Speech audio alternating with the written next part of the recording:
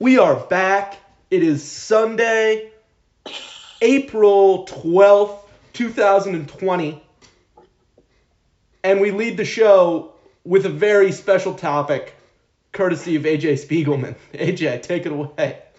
So in these dark days of no content, Bleacher Report put out some interesting content, which was the best duos in every decade of the NBA since the 80s. So we got 80s, 90s, aughts, and 10s. Okay. I love calling the aughts the aughts. I almost commented on it and I didn't, so I'm super glad that Danny did, because I think that was a great move that you made. It was a spur-of-the-moment decision, and it turned out great. Hat tip to you on the aughts. Okay, so 80s it put Magic and Kareem, which they played throughout all of the 80s and won 5 of the chips. Yeah, that's fine. No feeling on that. 90s was MJ and Pippen, who Stockton and Malone. played.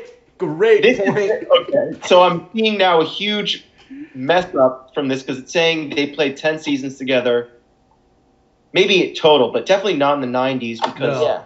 they famously only played 6 seasons in the 90s. Jack and Kobe in the aughts. I like it. They have their three-peat in there, and then LeBron and Dwayne as the 2010s. And as the Heat consumer of all things Heat-related, I knew that going into the thread of this, it would just only be hate for the choice of Dwayne Wade and LeBron. So before I make the case for Dwayne and LeBron, I'll throw it to whoever wants to give me the I'd like to alternative. jump in first and say that this is really like peak Bleacher Report is just cranking out a list like this. I think Bleacher Report was weirdly better equipped than any other like sports website for these times because they have like no standards whatsoever. They don't need to be related to anything. They aren't really trying to connect with anybody. It's just like slideshows and lists, and maybe you'll click on one of them. And every once in a while, I will, because I'll be like, who are some of the best like strikers in the Premier League? And I'll find a Bleacher Report list, and it's like, okay, this is some of the best strikers in the Premier League. And I think that it's perfectly suited for quarantine when all you're doing is lists and rankings. So that's my first take.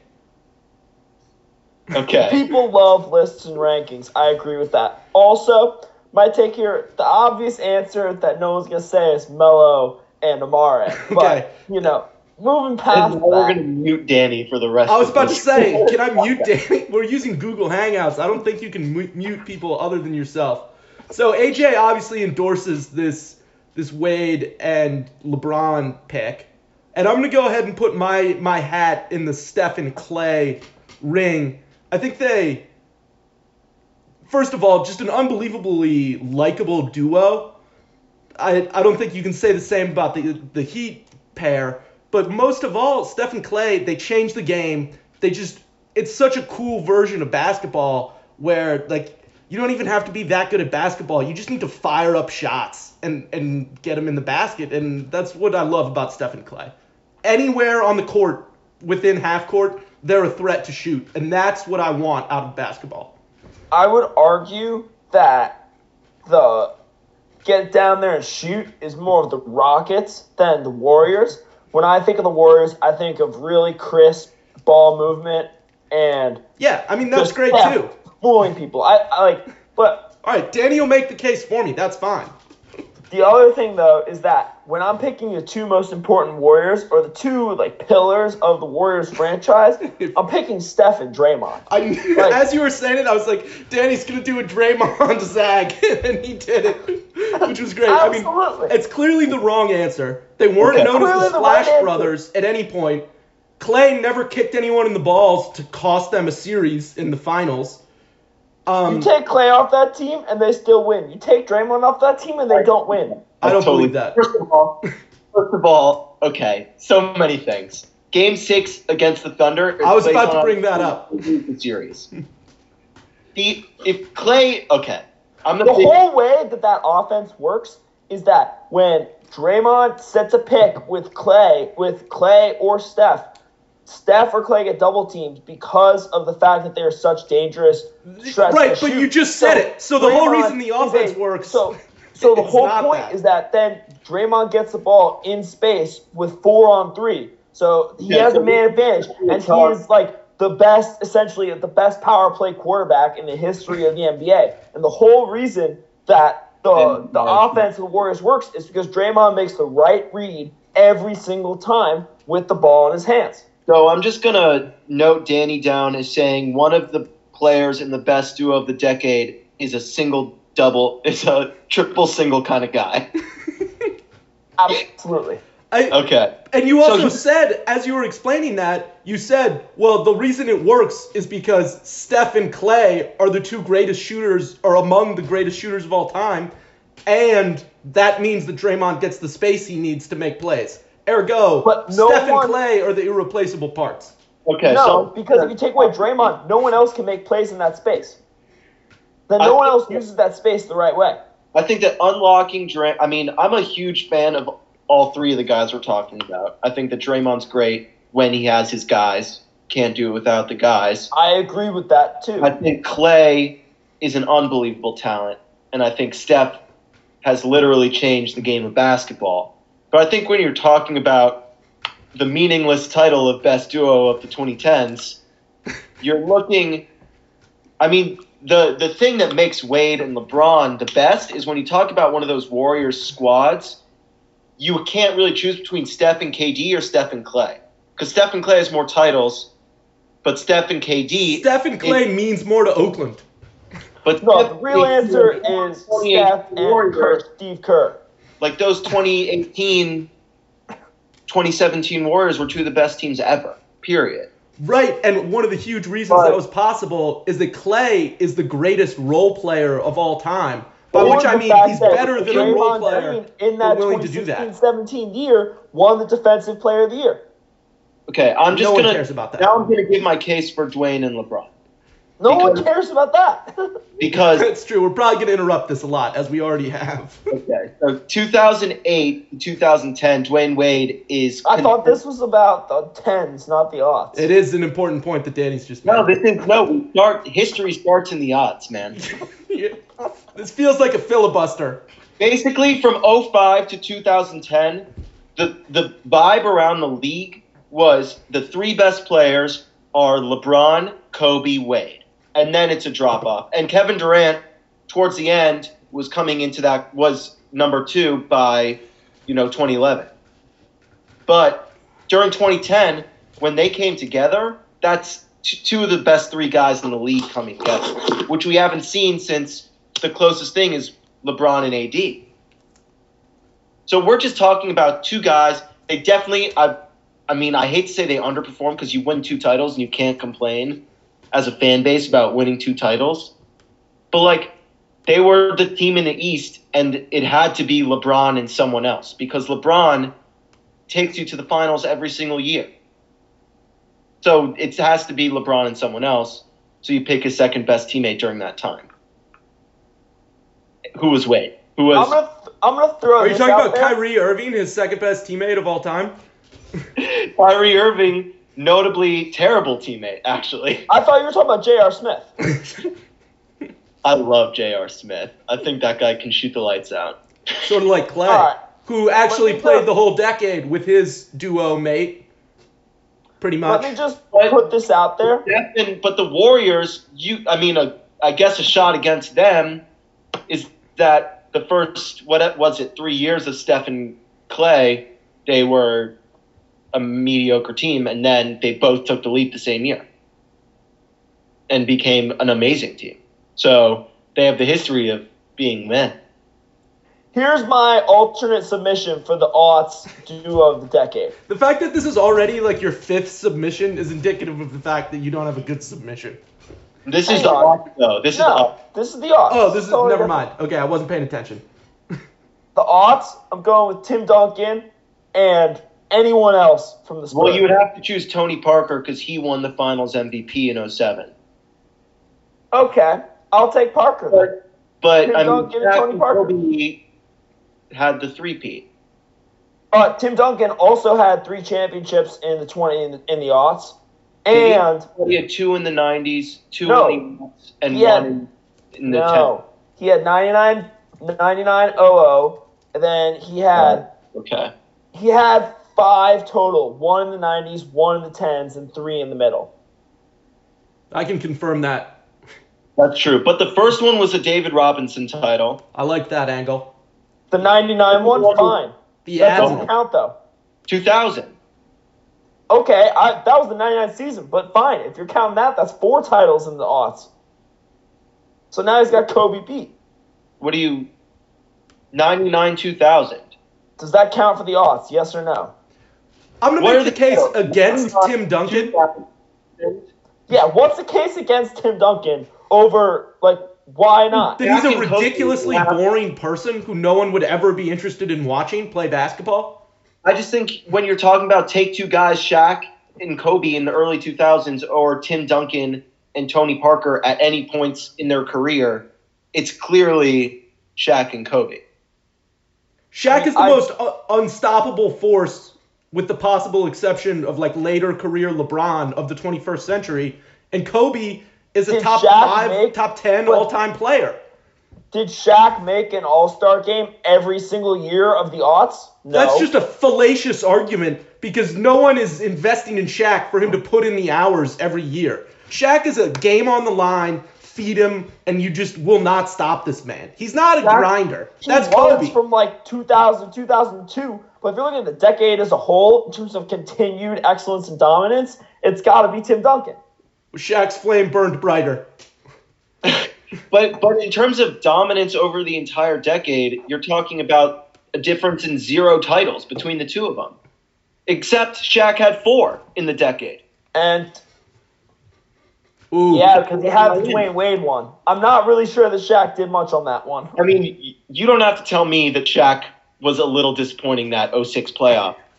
Mainly the 05 playoffs. Non-existent, I think is the word you're looking for. No, not existent's the wrong word. The issue is Shaq had to play against Ben Wallace, who was such a fucking beast. I love those Pistons teams. I hated those Pistons teams, but you've got to respect 6'9" Ben Wallace guarding Shaq and doing it well. Some of the Wade best carried hair in NBA history from Ben Wallace. Yeah, and Both almost the as good as Afro the and twin the dread Rasheed Wallace. I hate Rasheed Wallace. Don't even fuck Rasheed Wallace. But Ben Wallace, both the afro and the dreads, Right. or the cornrows, The fact that he was were the combo. perfect. Yeah. Yeah, it looked great. I think he competed with Udonis Haslem for best cornrows in the league at the time. Udonis Haslem had great cornrows going on in the aughts. Was he actually playing in the aughts? Yeah, no, he was in the starting games? power forward for that title. I think I was actually aware of that from NBA Live 06. He was dope. I mean, that mid-range game is like something I've modeled my game after. That's what we needed out of that segment, and that was AJ reads a Bleacher Report article. So without further ado, we know why the listeners have come back this week, and it's for the continuation of what many people were calling the single most electric segment in America last week, which was our draft for a pickup sports decathlon. And we picked that up tonight. We've drafted our teams, and now it's time to assign them to the various sports we're going to be playing. Danny, will you read the sports that we're going to be playing one more time? Because I don't have the full list in front of me. We got 5-a-side soccer, Mm-hmm. 5-person wiffle ball, Mm-hmm. 3-on-3 basketball, 4-person relay race, tug of war, ping pong, spike ball, 7-person flag football, 4-person swimming relay, and dodgeball. Dodgeball's a good closer. All right, and why don't we have each of us read out our rosters? So, AJ, do you have yours in front of you? Yeah, I do. All right, read yours off. Okay, this is in the order that I drafted them. 1, Roger Federer. Number 1 overall, by the way. And then I had Aaron Donald, Jimmy Butler, Jorge Masvidal, Mike Trout, Derrick Henry, Christian McCaffrey, Russell Westbrook, DK Metcalf, and Patrick Mahomes with the last pick in the draft. Absolute steal. All right, my team is, and I don't think this is the order that I drafted them other than my number 1 overall pick, Alex Ovechkin, Giannis, Julio Jones, Javier Baez, Russell Wilson, Kylian Mbappe, Tyrann Matthews, Saquon Barkley, and the Sedin twins, Henrik and Daniel. This is my team, best team. Lionel Messi, Kyler Murray, Michael Phelps, LeBron, Melo, Usain Bolt, Mookie, Christian Pulisic, J.J. Watt, and Zion Williamson. All right. So Danny, why don't we go just down the line in the sports, and or do we want to start off with snubs? Yeah, I want to start with snubs. I have a team of snubs that I think that was submitted by our dear listeners. Okay, read the team of snubs. OBJ, Really Ronaldo, Djokovic, Aaron Judge, Anthony Davis, Deshaun Watson, Sidney Crosby, Kevin Durant, Neymar, and John Morant. He's got the all-injured team. Aaron Judge, there hasn't even been a season, and Aaron Judge he's got a broken wrist. Maybe he's going to take swings in a month. In the pre-show, Danny said that he had a team of snubs that would have won, and I'm really disappointed in that team. The fact that, Aaron Judge and Sidney Crosby is crazy. I don't think Crosby's close to the worst pick on that list. But, imagine a conversation between Sidney Crosby, who's probably the most Canadian person of all time, and Neymar. What's going to happen there that's going to breed good things in any of these events? That's it. And with OBJ and Kevin Durant, there's no leaders there. OBJ was a really good pick. I'll give him OBJ. I think OBJ should probably compete. Be on one of the teams. Yep, he should absolutely be on a team. That was a huge miss. I think the other biggest miss I was thinking of was Steph Curry. I think he would be very good in a lot of these events as well. But I don't know if Steph Curry is baseline, you trust him to just do something because he's so athletic. But he's extremely coordinated.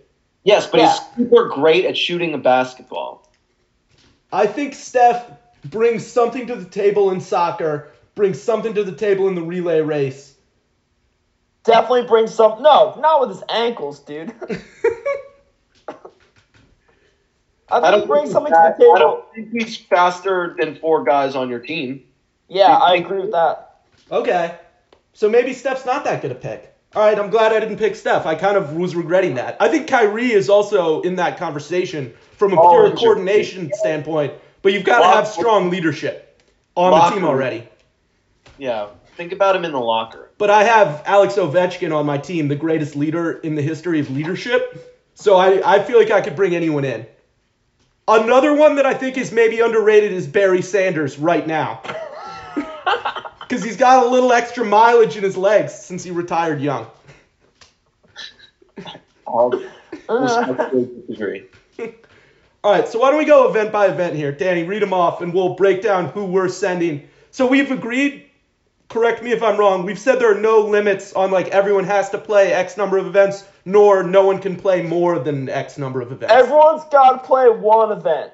Okay, but everyone plays in the tug of war at least, right? Okay, yeah. And dodgeball, so everyone's going to have to play in one event. Good point. I think everyone should have to play one event beyond those two. No? Okay, I don't think that's going to be a factor. It's not going to matter if that's tug of war dodgeball ringers that we've been holding on to. No, it would only matter if we were going to set an upper cap. But if we don't want to do that, then let's just go ahead. Danny, read off the first event. All right, 5-a-side soccer. So you've said this is without a goalie, right? Because when I was researching, it implied that 5-a-side was with a goalie. So what are we using for goals here? Let's say 4 outfielders and a goalie. Okay, so there is a goal. Yeah, we'll say that. All right. Should I read my lineup? Yeah, go for it. Okay, so the obvious pick is Mbappe. No explanation needed. Alex Ovechkin. Need I remind the listeners, his mother was an Olympic soccer player, a gold medalist. Wait, no, his father was an Olympic soccer player. Strike that last part from the record. Well, we'll cut that out in post. Yeah, we'll edit that out in post. Nonetheless, he's got it in the DNA. I think AJ, I can already tell, is of the opinion that hockey players are only athletic on ice, which I think are we playing this game on ice? Which I think you're just totally missing how important it is, how much athleticism goes into hockey that's not just related to the ice part. And I realize that as someone from Florida, the ice part is such a high barrier to entry that especially a Floridian mind could not possibly wrap itself around something like that. I don't like that implication, and I certainly haven't found my ice legs. But at the same time, you can't tell me that Ovechkin will be 70% of the runner that he is a skater. I mean, it's five-a-side soccer. He's not going to be like sprinting, but he's going to be a dominant force in the midfield for me. He's going to be. I just want to formally announce that Alex Ovechkin won't be sprinting in this game of competitive soccer that we're playing.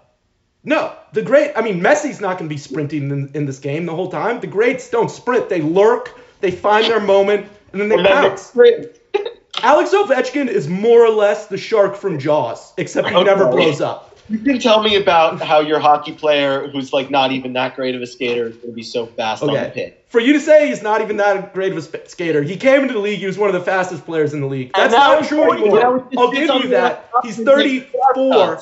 He is such a masterful, powerful skater that like you couldn't even understand it. My next two picks, the Sedin twins. For the record. All right. I was looking at Sam's team before this. I was like, I wonder what the five-a-side was going to be. And I have written down Mbappe, Ovi, Sedin 1, Sedin 2. Okay. Yeah. And then, so just again with my Sedin twins case, the coordination level is off the charts, and the chemistry is better than any duo in the history of duos. Identical twins, MVPs. Identical twin MVPs. I understand that this is like a joke segment now, and I should have picked the worst team. I get it. And then, lastly, in net, I'm going to have Giannis. I don't think that needs to be explained either. I thought you said no goalie. Danny said goalie. Yeah, goalie. Is the fifth a goalie, or is the fifth is a goalie? Okay, let me do some quick recalculations. Well, AJ recalculates. Danny, give us your team. All right. I got, in the outfield, I got Lionel Messi, the greatest to ever play the game of the beautiful game, and Jogo Bonito. Can I stop you on Messi? Yeah, go ahead. So I had a take that I was kind of trying to cook up that Messi would be the best player to play with in any of these events. Like if I were picking a team of people I wanted on my team for Backyard Sports, Messi was the obvious number one pick. But I was going to try to make the case that, like, this is all about winning, ultimately, and I'm not sure that Messi is, like, the ultimate winner. And then, as I'm cooking up this take, I'm watching the highlights of the 2017 Barca-Real Madrid game, where in stoppage time, Messi, it was exactly what I was talking about with the lurking thing, just comes out of nowhere and scores a ridiculous goal, takes his jersey off and holds it up to the away crowd. It was an incredible moment, and I was like, wow. That take I was cooking up was ridiculous. Messi's an outstanding pick for this. And I'm very interested to see how you'll use him throughout this. Because I think there's still a lot of limitations in a number of these events, but the talent's all there. Yeah, the talent is there. Thank you, Sam. Next to Messi, the thing about Messi, though, is that Messi needs a running mate. And especially in the five-a-side, you need someone that's got some soccer creative juice to play with. So enter Christian Pulisic, currently tearing it up at Chelsea as the number one winger there, Champions League starter, game in, game out. He's got the red, white, blue on his back. And look, those two are going to tear up the whole field. Like, it doesn't really matter who else is there. So can I say this about Christian Pulisic? Known to not perform well against multinational teams in front of small crowds. I'm thinking of Trinidad and Tobago here. Yeah, they had to play two nations at once, man. It was a tough look. Then I got Usain Bolt, who is not only fast as hell, but has played in the Australian Soccer League. So clearly has some level of soccer skills, can be higher than most people on that field.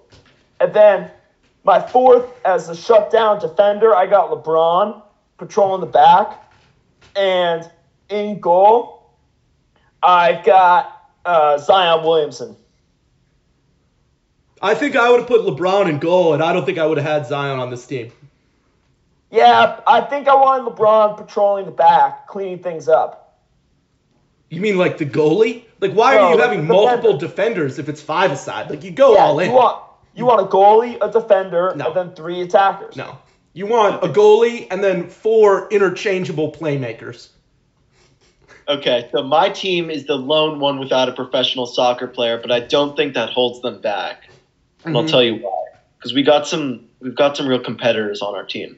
First, I'd like to comment on Sam's team, and this is something that I think you misused. Is at goal, I would have put Javi.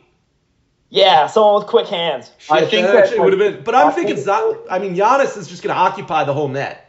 Yeah, occupies a lot of the net, but in terms of goalies, I want someone who can leap from the middle of the goal to the end of it in a second. Okay. And you want to be able to get to the ground. How's Giannis going to get down to the ground with a 7-foot frame? Right. This is so. I've clearly screwed up from the start. You've made some really good points. So this is kind of a big thing for me is that I wish I chose like Nolan Arenado instead of Mike Trout. Because as great as Mike Trout is, I think that an infielder would be more useful in some of these events than an I think that's definitely true. But at the same time, I think Mike Trout, if he got like 2 minutes of practice, could be a great infielder. So we'll just keep that where it is. So for my team, I've got Jimmy Butler, known soccer fan, and has been seen dribbling a basketball soccer-wise.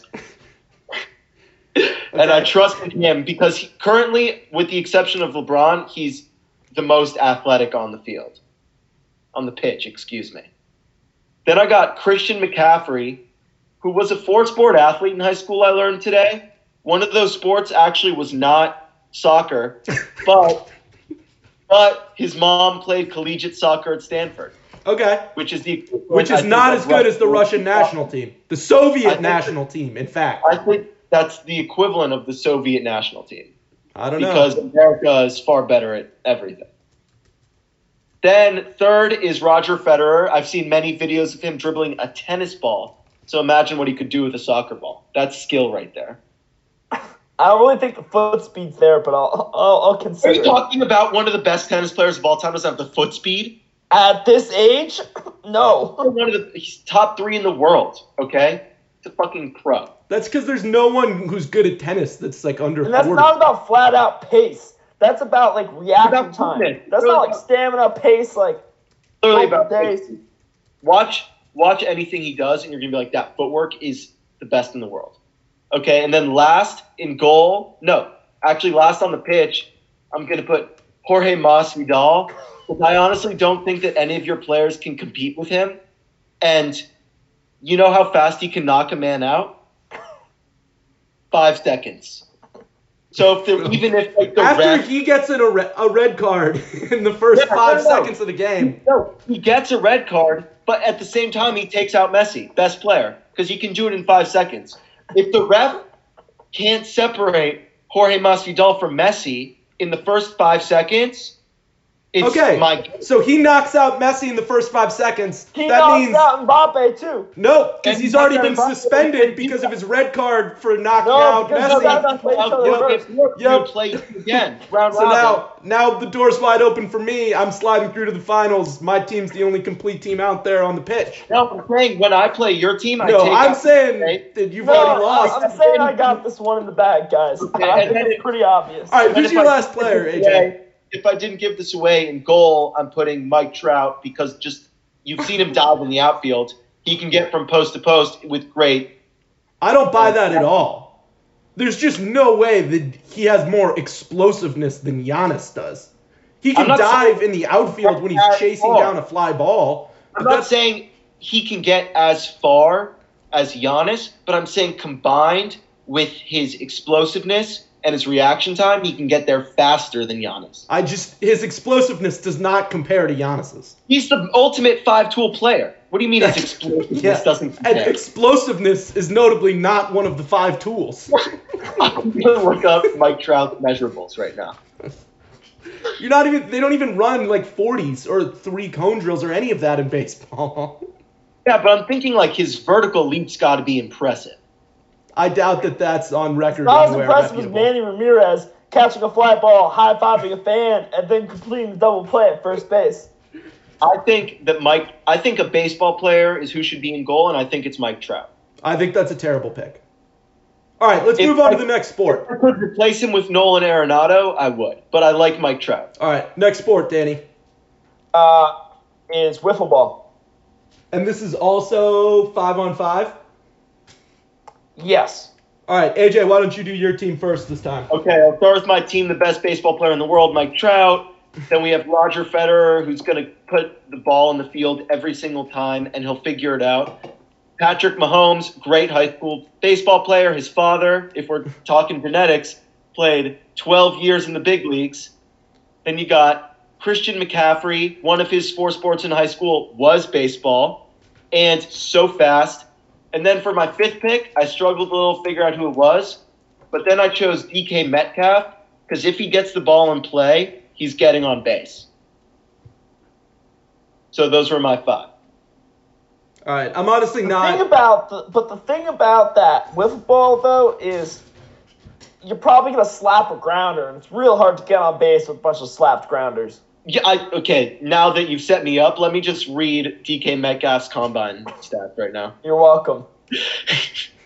Because I think you know that that's where I wanted to go here. His 40-yard dash time is 4.33 seconds. I don't think you guys realize how fast that is. That's faster than you'll ever think of running in your life. 27 reps of 225. His vertical was over 40 inches, 40.5 inches. Broad jump of 134 inches. Over 10 feet. Over 11 feet. How much am I going to have to explain to you in every one of these sports that, like, measurables don't correlate well to baseball? Because I'm talking about... we went over it with Mike Trout, and now we have to go over it with DK. None of this is translating. Running to first base. He gets the ball in play, and he's at first base every single time if the ball's in play. I mean, he's got, like, not even top-end speed on this field out of these athletes. He lacks top-end speed. Okay, name one of your competitors that could run a 4.3 40. What you said his 40 was 4.42, so... No, So there you go. 4.33. Okay, 4.33 is faster than I was thinking it was. But, I mean, 4.33 is insane. 4.33 is like the fastest receivers in the league. Mbappe's absolutely running that. Julio Jones ran a 4.39. He's probably faster now. That's like 10 yards slower than DK. Because everyone knows the last part is just like, whatever. It's like in a hundredth of a second, the last 10 yards. All right, Danny, your My lineup? wiffle ball team, Yeah. I mean, it's anchored by Kyler Murray and Mookie Betts. I forgot you drafted Mookie.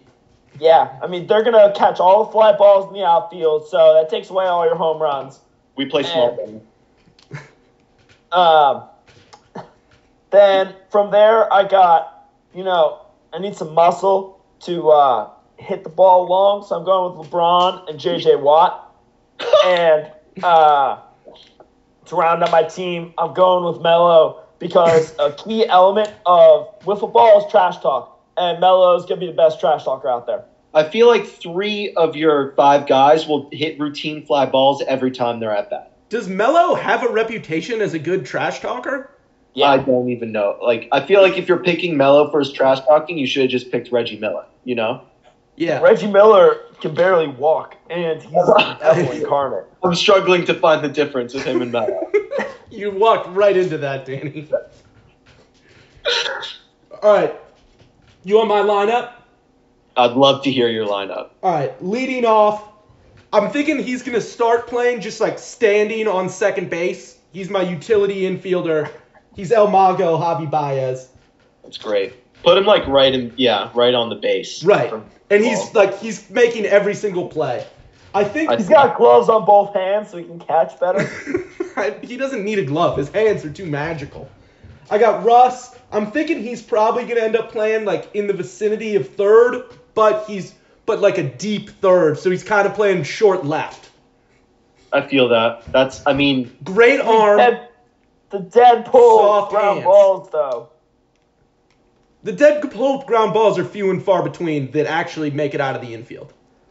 I'm not worried about that. He could play. I can move him around. He's a flexible piece. Next up, this is no longer my batting order, but this was my biggest kind of wild card pick, is I'm going to turn Mbappe into a modern-day Ichiro.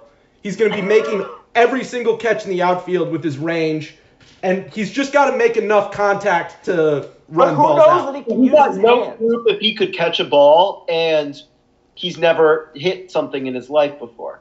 So that's the thing I'm a little worried about is picking a European person in baseball, because I think baseball and football, it's really hard if you can really look like you just have never picked up a ball in your life in both of those sports. And I'm just banking on that not being the case for Mbappe. That's You say not he's even never the case. played baseball before. He threw out the first pitch at Dodger Stadium. I watched the scouting report. It was decent. It was decent. That doesn't mean he can catch, which is a bigger issue here. He's gonna be able to catch. If you're an There's no athletic way. person, you have decent hands on a freaking wiffle ball. Next up, obviously, we've got Ovi. I mean, he's gonna be showing up a lot here. The pedigree, the hand-eye coordination, the reliable hands, which he absolutely has. I'm thinking he's maybe my first baseman.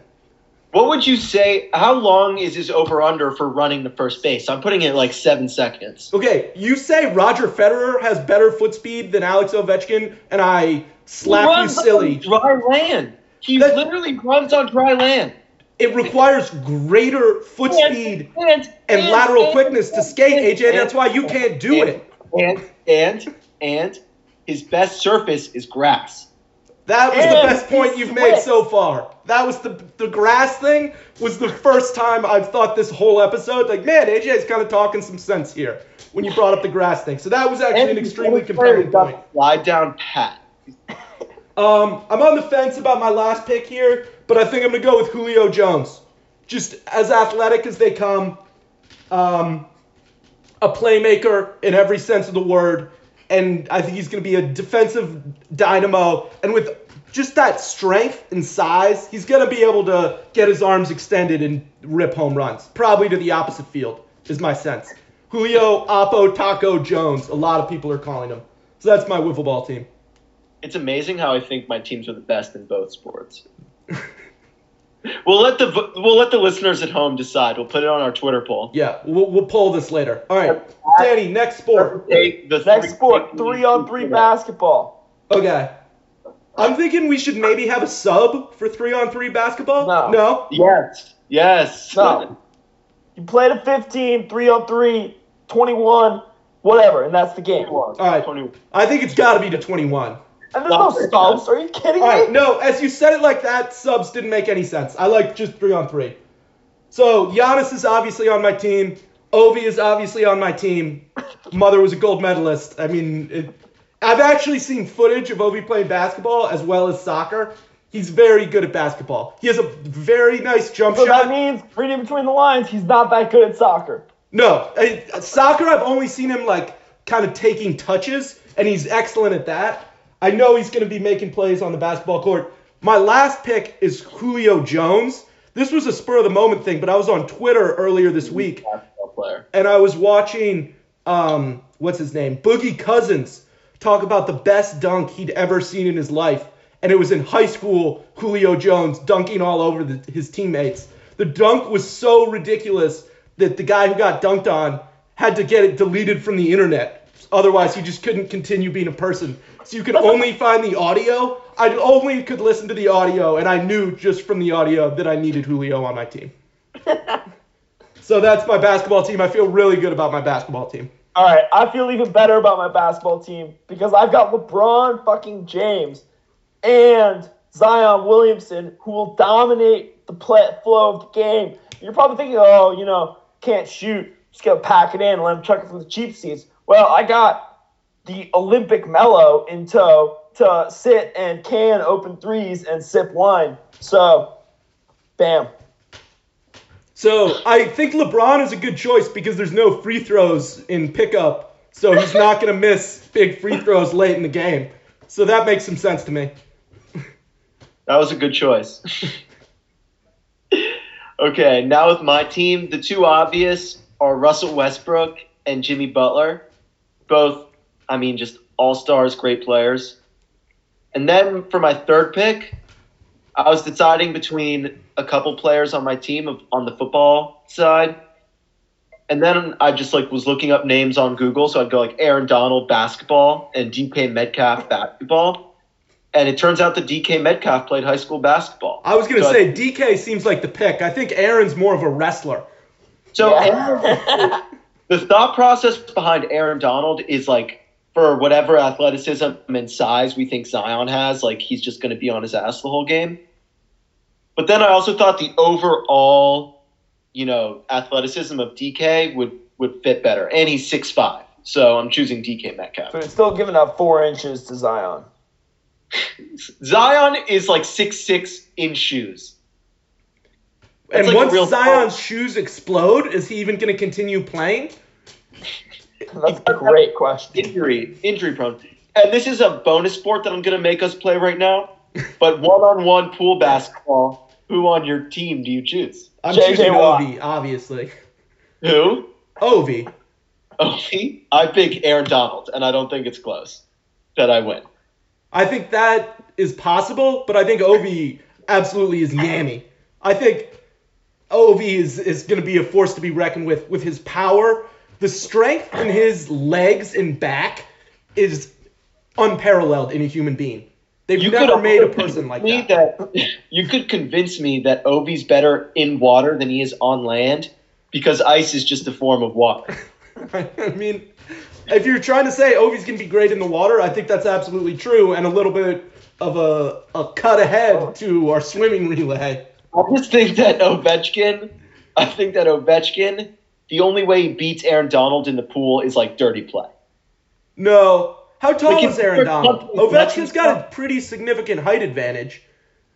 Yeah, but think about center of gravity. You're in a pool. You don't care about height. Think about height absolutely makes a difference. 6'1". Yeah. You guys aren't getting anywhere near the hoop. You're not getting anywhere near the hoop. J.J. Watt is 6'5".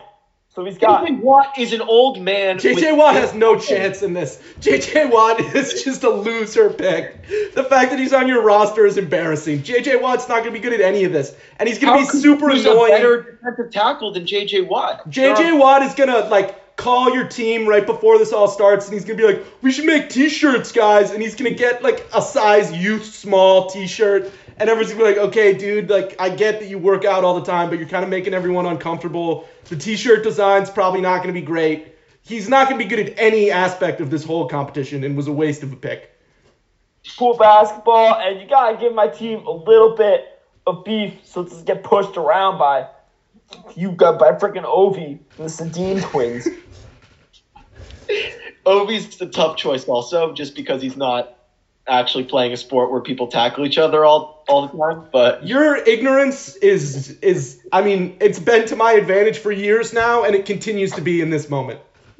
I think the audience will know that Alex Ovechkin facing up against Aaron Donald in a pool, it's not even all right, Danny, next sport, please.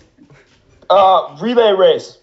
Okay, this is the running one. AJ, why don't you do your team first this time? Oh, shit, I don't know if I came up with a team. Okay, I'll do it first. I can do it on the fly. All right, go for it. So it's going to be DK Metcalf, Christian McCaffrey. It's going to be Mike Trout. Wait, how long is the relay? 400 meters? It's just relay length. 4 by probably 100, because that's the length of a backyard. It's going to be a there back kind of deal, I'd imagine. Yeah. So there's DK, a cut involved. So DK's out. McCaffrey, Mike Trout, and let me look up Derrick Henry's 40 time really quick. This is great radio. Okay, he ran a 4.5. So what I'm posing to myself is a 4.5 faster than what Russell Westbrook can run, and I'm going to say no. So I'm going to put Russell Westbrook as my fourth. You think Russell Westbrook is... Intuitively, I would never say that he was slower than Derrick Henry, but he probably is. Faster than Derrick Henry is my guess. You're saying Russell Westbrook is faster than Derrick Henry? Yeah, so he's the fourth on my team. I'm just going to assume Trout can run faster than that. Because, I just think, to be the best 5-tool player in the sport must mean you run pretty fast. Christian McCaffrey. Are you going to put Mike Trout in the time machine to back when he was still a good defensive outfielder? Is he not a good defensive outfielder? I feel like he's not what he once was. He's still good, but he's not. I feel like everyone is saying it's Mike Trout. All Okay, right. so McCaffrey's 4.48, but so that's a little faster. So I'm going to do final answer. Metcalf, Trout, Westbrook, McCaffrey. All right. Danny, you're 4.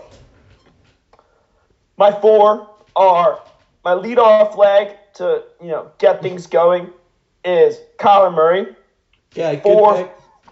4.4, 40-yard dash, second fastest in QB history behind Michael Vick, i.e. faster than Russell Wilson. There's no chance he ran it faster than Lamar Jackson did. I don't know. Okay, where are you getting this number for the 40? Because The he didn't internet. do it at the combine or his pro day. Yeah, I mean, you know what? That's just how it be. Okay, So Lamar. that's a fake number. Fake, okay. He ran a 4.6. We're just going to put him at a 4.6. I don't think that's a fake number too. We're not giving him a 4.4. That's so fast. Yeah, the dude is fast. If he didn't run the 40, you cannot claim. You've ran totally 4.4. manufactured the fact that it was the second fastest 40 behind Vic because he didn't even run the 40. This was a fully made up stat. You didn't think I would Google it. I'm off my computer. Oh, that was Trumpian, honestly. Colin Murray says that he Okay, ran a no. 4.38 I'll pick 40. D'Angelo Hall. He said he ran a 3.9. Like, are you kidding me? We're going to go with what Kyler Murray timed himself, and that's the number we've chosen? Insane. Yeah. Insane. It's wild. There's another video where he covers 45 yards in 4.4. That's, So, no. Does he I'm just score saying, at if you Europe? do the numbers, it's No, there. That's, Do the numbers. that's It's a so tremendous fake. speed. It's a tremendous speed. All right, It's a continue with tremendously the rest fast of your player. fraudulent team. Anyway, I got insane. him. 4.6 to be fair. I think it's faster. I got him. I got Lionel Messi because the dude is quick. I got Christian Quick, Pulisic. more than fast. Okay, this is a Yeah, terrible you- team. He's running the entire length of the pitch. The quickness doesn't matter that much. Yeah. This is a their back. Yeah, he's quick. And you're picking an old Messi at this point. That's all right. Okay, continue. I don't I think would it's have a terrible pick. Aubameyang. Aubameyang is so much pacier. Seems like he would have been a better pick to Pulisic. No, Pulisic is fast, dude. Pulisic tripped over his own ball and put out the video on TikTok when he was trying to play backyard sports. So the fact that you're relying on him feels troublesome. And I got Usain Bolt as That's an inarguable fourth my leg. cleanup. That is definitely a good pick. Yeah. We won't mind me arguing. There's going to be no pushback on that point. All right. This is ridiculous, though. I mean, Pulisic is fast as hell. Messi has freaking 87 speed on FIFA. Okay. We're talking about FIFA pitch ranks. Sam's in for a good conversation. Yeah. So we Because start. number one. This is not the order that I'm going to have them run in, but it's going to be Mbappe. It's going to be Saquon Barkley, who actually ran a 4.4 flat at the 40. You can verify that. I'm not afraid of it being Googled. Then it's going to be Julio Jones, notably ran a 4.39 at the 40. I mean, at the combine in the 40. And last, I'm torn up about this, but I think it's got to be Javi Baez. I realize that base running and speed aren't a one-to-one correlation, but if there's one thing that I've learned about running from friend of the program Reed Horton, it's that it's a tactical game, races, which you don't think it is, but it is. And Javi is the craftiest base runner that there is. He's going to score the winning run for me here. He's going to slide past. Your guy could be ahead, and Javi will just majestically slide past the greatest slider of all time. If there's a sliding element to this at all, which we don't know what the conditions are going to look like. If it's a rainy day, I like Javi a lot. Versus Messi, can he do it on a rainy day? We don't know. We have no documented evidence of that. So I feel really All good right, about but that. Messi can't do it on a rainy Tuesday in Stoke. Yeah. But he can carry his country to the World Cup final Yeah. with no. All right, we appear to have lost Danny again. All right, Danny's back. Yeah, no, I don't actually. I think Messi was a phenomenal choice. I'm not going to push back. Next event. Wait, can I just quickly Yeah. wrap that up? Mm-hmm. Pulisic, Okay, Messi has an 81 sprint speed. Pulisic has an 87 sprint speed. Wait, where are you getting these facts from? FIFA. Which one? FIFA 20. Like the most recent rosters? Because I can tell you for a fact that Messi is faster than that. I'm not talking about total pace. I'm talking about sprint speed. Yeah, 84 is what I'm looking at. All right, AJ, Danny, you've ruled yourself out of being able to share numbers on the program. I also think that, as much as I hate to say it, I think Sam's team runs away with this one. I don't think it's close. I think we've got ridiculous speed at all 4 spots. I think Javi Baez might slow him down, but I don't think anyone Do on you my think team. Giannis would have been? I was thinking the stride length with Giannis could be I think good. Usain Bolt. But I Usain don't know. Bolt's overrated. There's no way he's in shape anymore. He's past his prime. That's just Whatever. false. All right, next to competition. We got tug of war. So this is our whole team. Yeah, a full who's team got the event. strongest team? We got like 6 events. We got to move it forward. I think I win tug of war pretty easily. I think I win that's tug right. of war easily. I think I I've think got. that AJ wins very convincingly. I think I've got so Derrick much Henry and fitness Aaron on my Donald team. on my team. I've got literally 2 trucks on my team. All right, I don't think it's worthwhile for us to discuss tug of war. Ping I'd like- pong, Federer. Okay. Let's go spike ball. Okay, spike ball, no point discussing it. It's Henrik and Daniel Sedin. Spike ball is a game about 2 things. Hand-eye coordination and chemistry with your partner. What about foot-eye coordination? You mean foot-eye coordination that Henrik and Daniel Sedin also have in spades? I have seen a video of them playing soccer as well. I saw them at some Swedish charity thing. The chemistry obviously translates. The footwork is incredible. They're an unstoppable duo in this event. Unstoppable duo. We'll give you it because I want to go to flag football and the swimming relay. Have I we just not want gotten to flag football? Question for Sam. Yeah. Are we playing it on ice or are we still on grass? Again, if you just want to continue to make yourself seem silly, I wish that I could persuade you to stop because I'm worried about you embarrassing yourself. But we all know that Henrik and Daniel own this event. Let's do flag football. No, what? No one's interested in your team. This competition's over, AJ. Federer and Mike Trout.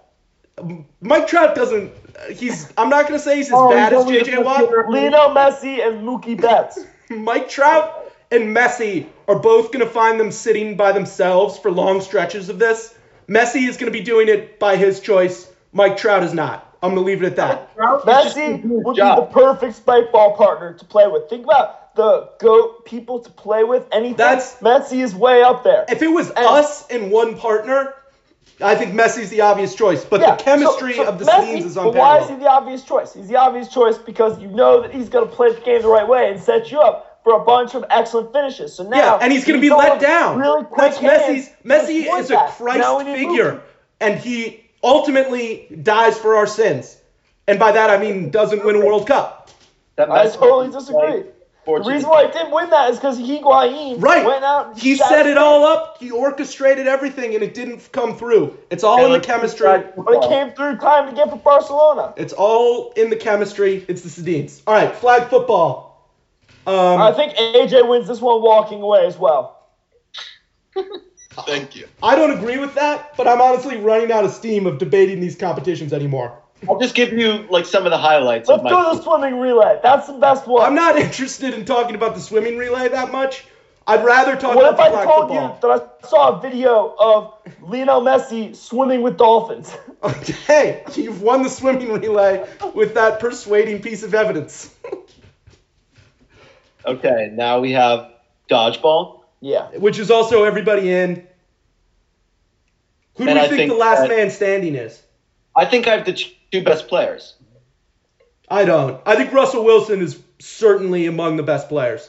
I'd say that Patrick Mahomes is going to be the best. I think it's going to rower. be the 3 quarterbacks are going to What? rise to the top of this competition.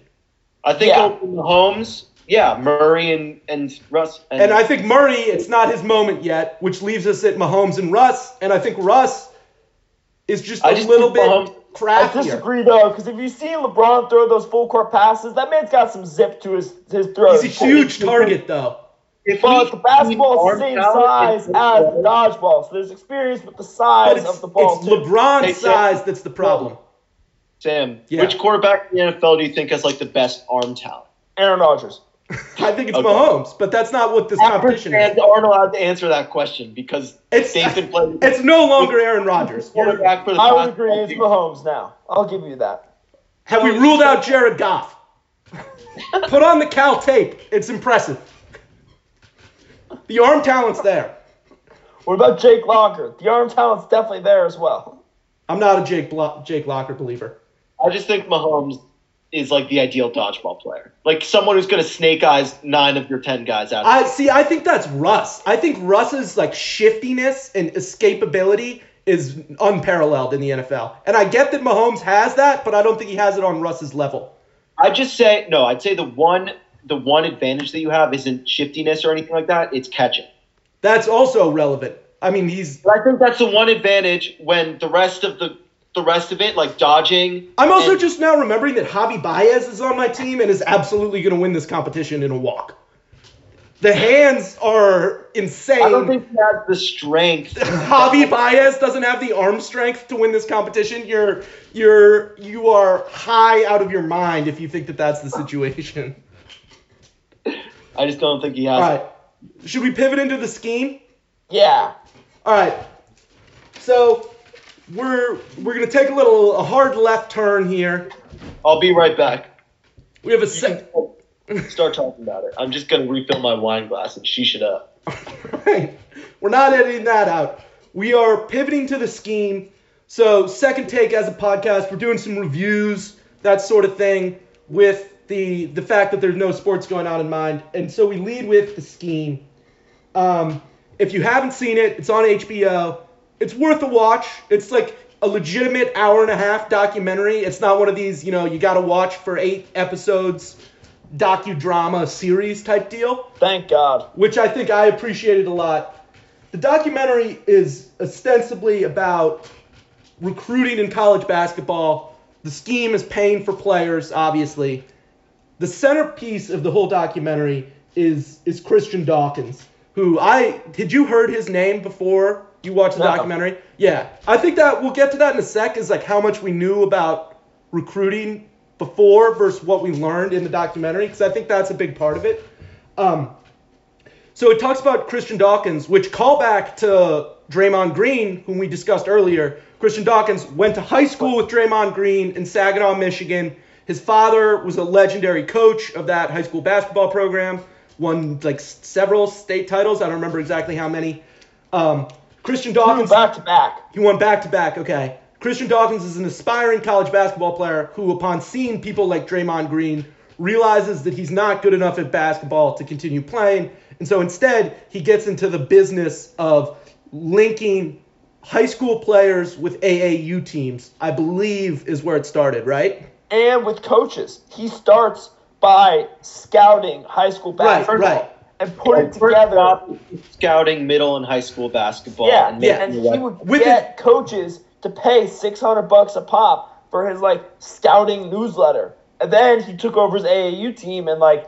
recruited for his AAU team. There's an incredible picture of him in I think it was a Reebok tracksuit, and Yes. Reebok is dropping the bag for this AAU basketball team, which is awesome. So eventually he gets involved in taking this bigger. He's working with an NBA agent, Andy something. Yeah. Andy something. No one knew his last name. I want to say Andy Miller, but Miller? it's Sean Miller, Miller is what I'm thinking right? of. Yeah.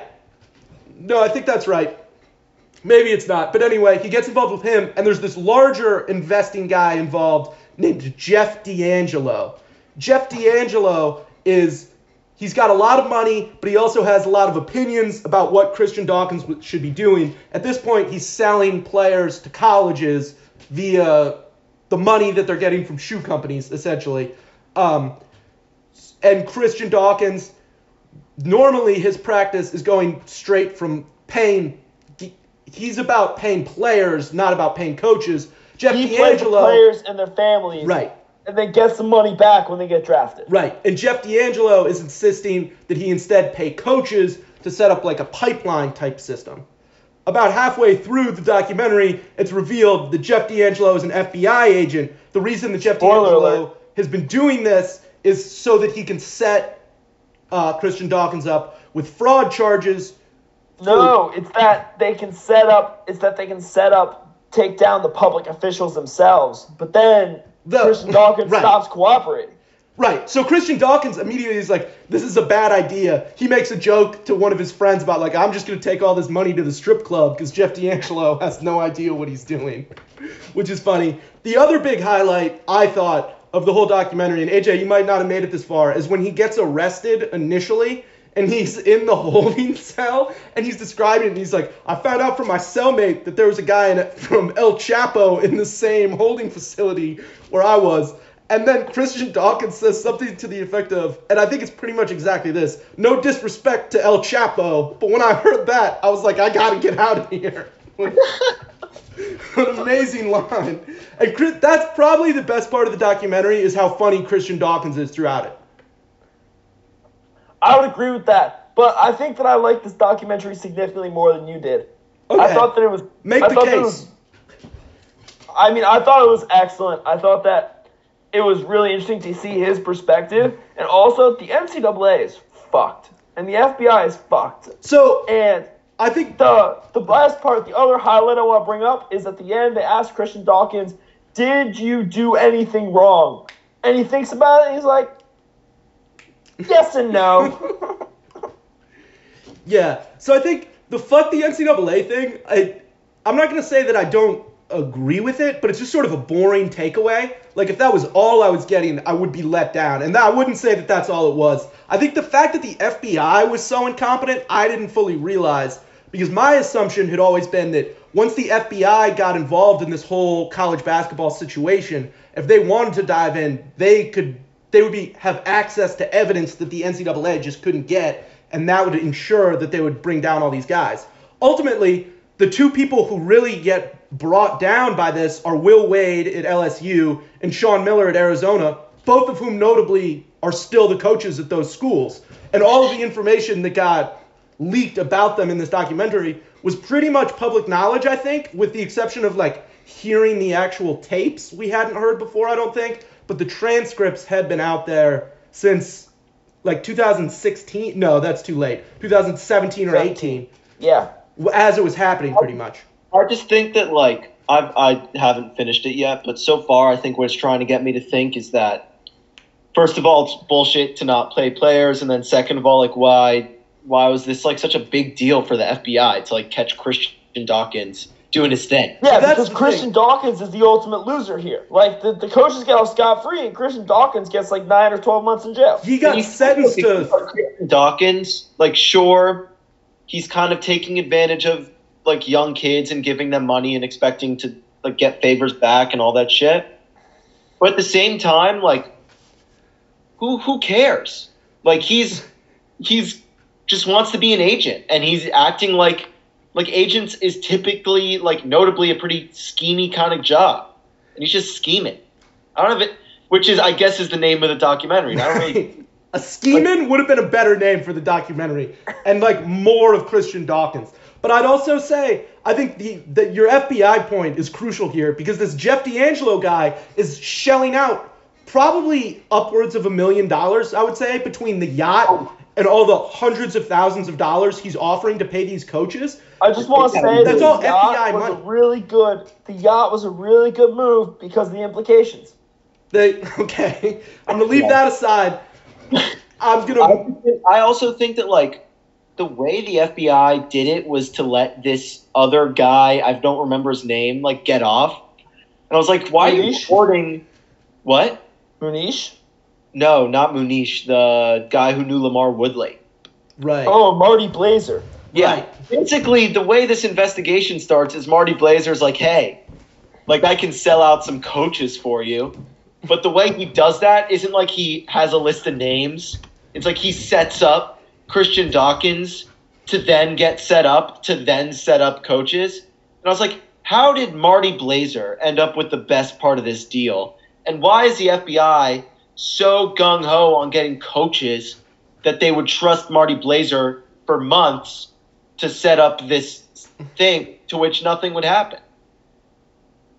Like, it's just a ridiculous thing that happened in our justice system. Yeah, I mean, the obvious takeaway is that Christian Dawkins gets the most jail time essentially because he's the most vulnerable. And he makes this point that unlike all these other people, he can't afford some sort of high-priced lawyer that's getting paid for by, the university that protects him or whatever larger firm he's a part of, because he's basically just this underground scheming dude, as AJ said. And so he's the only one that the FBI can actually take down, which is astonishing.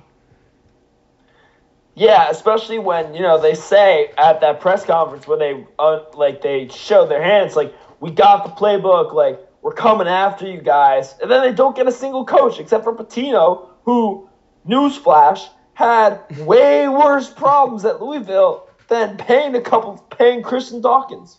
Yeah, I think like the moral of the story, as much as like it probably was the overt and like not really the reason the doc was made, is just like the NCAA combined with the United States government picks the weirdest fights to like get involved with in terms of college sports, and all it does is make us respect the NCAA less and think that these players deserve more. Like every single time, and now this is like the fan coming out in me, but like the NCAA screwed over like has crushed and they screwed up that investigation too, so they like couldn't even do most of what they wanted to with the whole Miami thing. This probe made us lose basketball scholarships to the point where like we aren't very good right now, and then next year, now that the suspension is lifted, we get our guys again. Like who supplies Miami's uniforms? Adidas now. And who supplies Louisville's uniforms? Whatever, I don't care. But the greater point is like the fan in me just gets really pissed off. Yeah. When the NCAA, because we had the whole Nevin Shapiro scandal, to which they found like nothing and were very irresponsible in the like whole investigation, and it set back our football program a very long time. Here's something I want to ask. How much do you guys think Zion was getting paid when he was at Duke? Question 1. And question 2, did the NCAA know about it and let it go because of the eyeballs it was bringing to the sport? So I think we know everything. That honestly is one of my biggest disappointments with the movie, is that what I was really hoping was that it was going to explain, like, what is the bidding process like for these guys? How much money do star players actually make? Because I think that's one of the biggest things people exaggerate when talking about, like, pay college athletes or the amount of money in college basketball. It's not as though these guys are making salaries that are at all comparable to an NBA player in reality. No, they're probably making the equivalent of, like, what you get paid for, like, a Google internship or, like, a banking internship. I bet it's I mean, I guess I don't know how much money that is, but I would guess it's like $10K, $20K. No, I think it's north of that for someone like Zion, but not on the scale of like an NBA player. It's like $100,000. Yeah, that's what I would think. It's more in the range of money was. But right? That's what I wanted to see, was like, what is that process like? And the other thing I want to know is how many of these guys are actually getting paid? Because the other part of that is that quote at the beginning. Out of the 10 teams, 9 are paying players, and the other one's in last place. But that's not. I'm saying how many players on that team are getting paid, because high school athletes, I can't imagine, are a particularly fruitful investment. So just like, is it just cast a wide net, or are they really? What like Christian Dawkins was doing, and the recent thing with James Wiseman, and a lot of it's not necessarily lump sums as much as it is, have you taken care of my family from the time I was a young recruit and everyone wanted me and was knocking at my door, who actually helped me pay the bills. Mm-hmm. So I don't know if it's like the lump sum cash as much as like, I mean, these guys really need people they can trust because they've never dealt with money in their lives. And it's like a crazy thing to go into a world, say you live at home and you go play college basketball. Like, that's a new world, and you need to have a program and a coach theoretically that has your back. Well, that was what made Christian Dawkins, that was his biggest asset, was his ability to relate to the people, the actual athletes involved, in a way that people at these agencies clearly cannot. For the record, just so that our listeners know, Wiseman was deemed ineligible because Hardaway paid $11,500 to help Wiseman's family move. Yeah, and he phrased it as a loan. He's like, I gave him a little loan to move, but that was permissible. I mean, we also don't know that was the extent of what he got paid. Sure, but I think the greater point is like these kids are going to college not because they necessarily want to, but it's because it's how they become professionals. And it's just another layer for them to get taken advantage of. And Christian Dawkins was someone in the business who they could trust. And sure, he might have taken advantage of that trust for his financial gain, but like, who doesn't? Who wouldn't? And like, why doesn't it have to be someone from Saginaw, Michigan, instead of an intern at some agency? I'm fully with you on that side of it. Obviously, like anyone who's saying, and I think that was one of the things that the documentary made clear, was that what they were accusing Christian Dawkins of was defrauding the universities by making these kids ineligible, as though the university had no idea that people were getting paid, which is just laughable. A laughable idea. And I think one of my favorite parts of the documentary was when, I can't remember who it was, I don't think it was Christian Dawkins, I think it was one of the people they interviewed who was like friends with him, who was like, they're paying, these shoe companies are paying universities like $150 million for these deals. That means the university works for the shoe company, particularly when it comes to these universities where basketball is the only profitable sport. Yeah. And that means that the university is about to go out and drop some bags to bring in the Zions of the world. Yeah, I just think, I mean, everyone knows the angle, and I don't mind it. Like, the truth is, they don't want to go to college necessarily. Well, I think the ones who are going to get drafted in the first round. Mm-hmm. And Christian Dawkins says at the end, "Fuck the NCAA," which, I mean, everyone supports that angle, I think.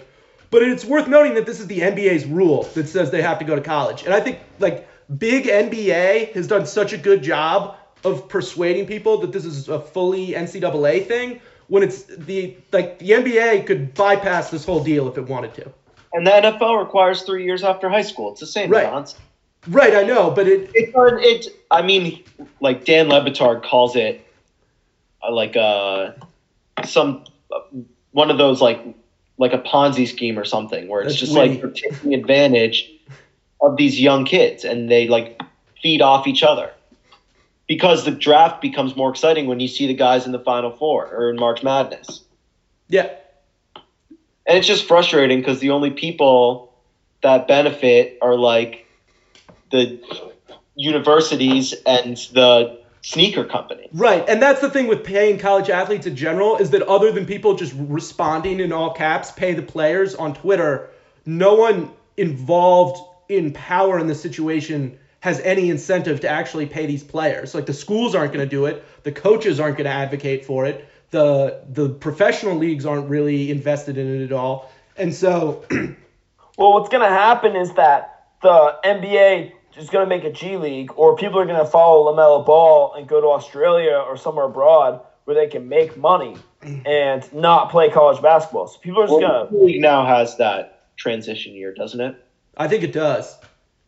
I just think that, like, in terms of... I was about to go totally off topic, so I'll let you guys finish what you were going to say. I'm sorry. Well, I just wanted to re-emphasize that I think it's odd that everyone says fuck the NCAA when no one would ever say fuck the NBA, which I'm just saying because it's basketball that we were watching about, or fuck the NFL for having these rules, when they could do away with them if they wanted. Yeah, I think that isn't it like in 2 years the high school opens up again? I think you're right about that.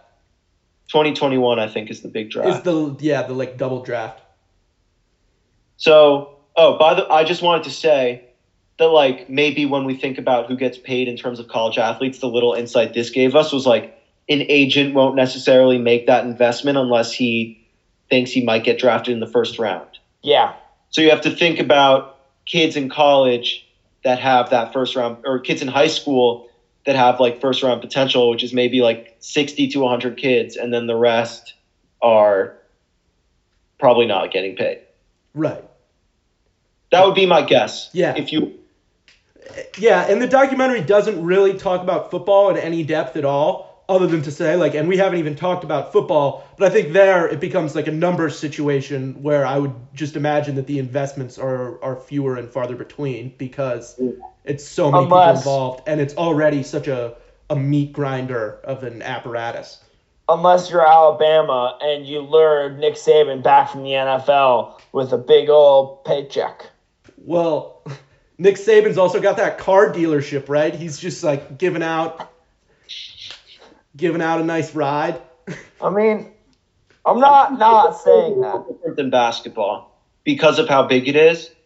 That a lot of the reason a kid might go play college football isn't necessarily to go play in the NFL. Whereas, yeah, I mean, maybe you just want to play for Coach O. That's a really good point. I just think I'm gonna sidetrack again. Did you guys see the Coach O public health announcement? Didn't we talk about this on possibly both of our last two shows? I honestly have no idea. We did. We definitely did. All right. AJ, you had another sidetrack? No, that was my sidetrack. I just try and throw out a number. Does anyone else have another sidetrack? All right. I think that's the show. We were going to talk about sports leagues coming back, but honestly, that's kind of depressing, and you've probably already heard that conversation a lot of times. Nothing's going to change in a week. Wait. I thought we were going to talk Simmons Embiid. I didn't prepare for that at all. We'll push that off for next show. You've got that to look forward to. Next show we're talking Simmons and Embiid, I swear. I promise. We might talk Simmons and Embiid. There'll be other fun segments. Maybe we'll review something else or rewatch something. Thank you very much for listening. We'll be back probably next Sunday. Happy Easter. Happy Pesach. He's Happy risen. Pesach.